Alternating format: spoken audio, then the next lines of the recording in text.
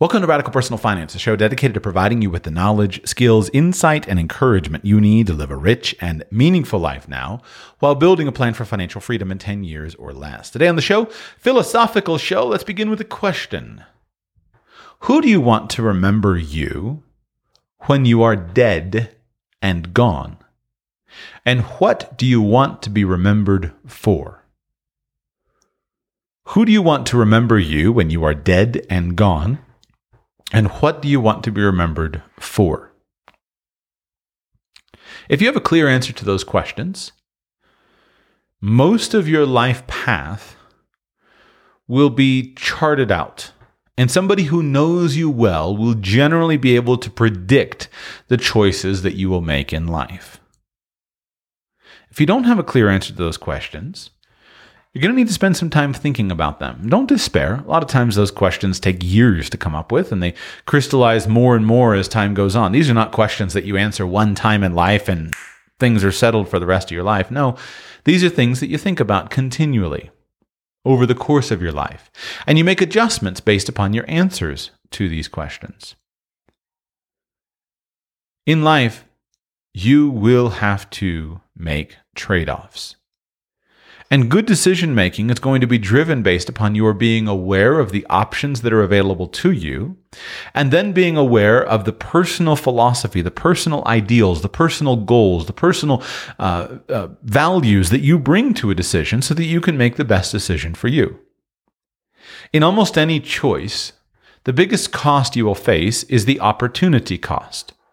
Opportunity cost is the thing that you give up when you make a choice.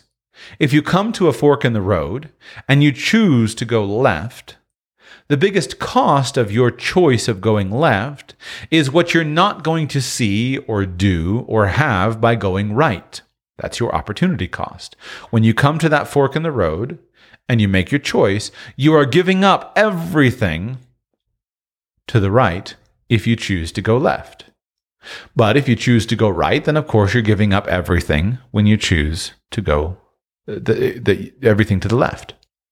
To make one choice in life means often that you can't make another.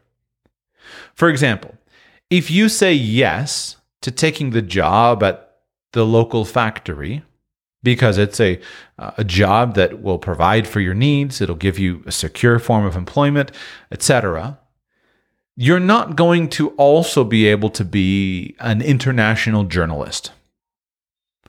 Those jobs are not going to work together. If you take job A at the factory, you're saying no to job B as the international journalist.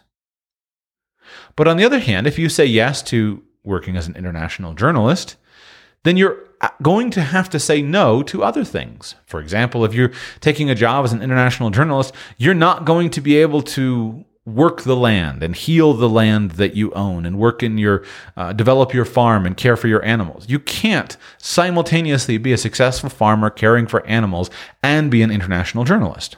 So you have to choose. And these choices are painful to most of us who are fairly capable. Because if you're anything like me, you look at the factory and you say, man, I can see all the great things about the factory, and I would be a really good factory worker. But then you look at the international journalist job and you say, man, look at that. That would be really, really neat. I'd really like to do that. And then you look at the farming job and you think, I would really like to do that. What a blessing it would be to be able to heal the land and care for the animals and care for the people. It would just be wonderful to do that. But you can't do them all. You have to make a choice. To excel in one area is necessarily going to mean that you're not going to excel equally in every other area. If you're a capable person, you can do a lot, but you can't do it all. You can do well in many things, but you can't do well in all things. So you will have to choose. And with most of these things, there is no objective choice of right or wrong. We could not make an argument that it is better, objectively speaking, as an absolute standard, that it's better to work at the factory, or that it's better to work as the international journalist, or it's better to work as a farmer. Those things are not in the world of right and wrong, absolute standards of truth. Rather, those are subjective things that are based upon your values, your lifestyle, your skills, your goals, etc. but you're going to have to choose. And so you should, as Stephen Covey put so famously, you should begin with the end in mind. And a good way to get there is to think about, who do you want to remember you, and what do you want to be remembered for?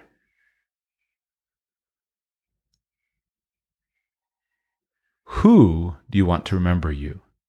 You will have to choose the people that you are going to spend your life with and commit to spending time with those people in order for them to remember you.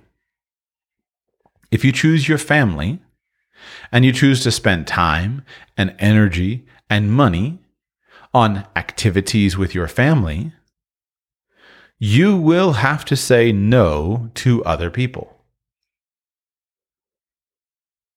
This is why if you choose to marry, you're automatically going to spend less time with your friends because you're going to spend time with your spouse. If you have children, you're going to spend less time with your coworkers because you're going to spend more time with your children.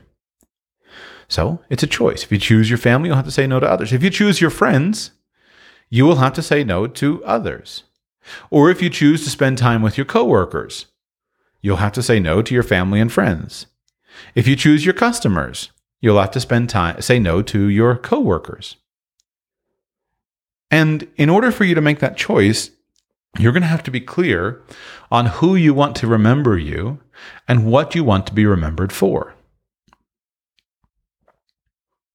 I always thought about this when I used to work as a financial advisor. And in the world of financial product sales, you selling insurance, investments, doing financial planning, there's this fascinating little thing that seems to some people seem to figure out. But your coworkers don't buy from you. And I could never understand why people would spend so much time around the office, spending all kinds of time with people who were never going to buy anything from them instead of going out and spending time with customers who are going to buy from them. And at least how I would prioritize it is I'm going to spend time with customers who are going to buy from me. You spend a little bit of time at the office with the coworkers because, of course, there's the politics of the office, etc.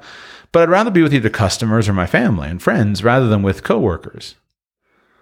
Well, maybe today I can. It's funny, I have a relationship still with my family and friends and my customers, but not many with coworkers. I guess it's kind of normal. That's what I chose. I chose to be remembered by those people. The point is, you can't spend time with everybody all at the same time. So you're going to have to choose. Think about who you want to remember you when you're dead and gone, or when you leave town, or whatever time frame you can picture.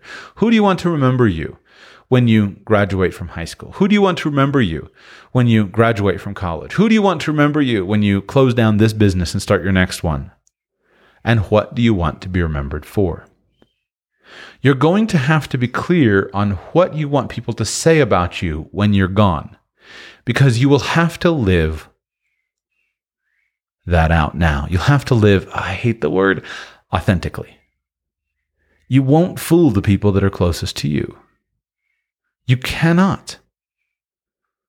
Your wife will know who you are. You cannot fool her. Your children will know who you are. You cannot fool them. Your business partner will know who you are. You can't fool them. You won't fool those people. And so you're going to have to live it out. Now, here's what's cool about life, and I'll wrap up with this. In life, there are many things that you can do. You have many options of things that you can choose to do. And you can spend massive amounts of time considering those options. You can take in all kinds of input of ways that you can improve things, other people's paths. And it's never been easier to hear other people's stories.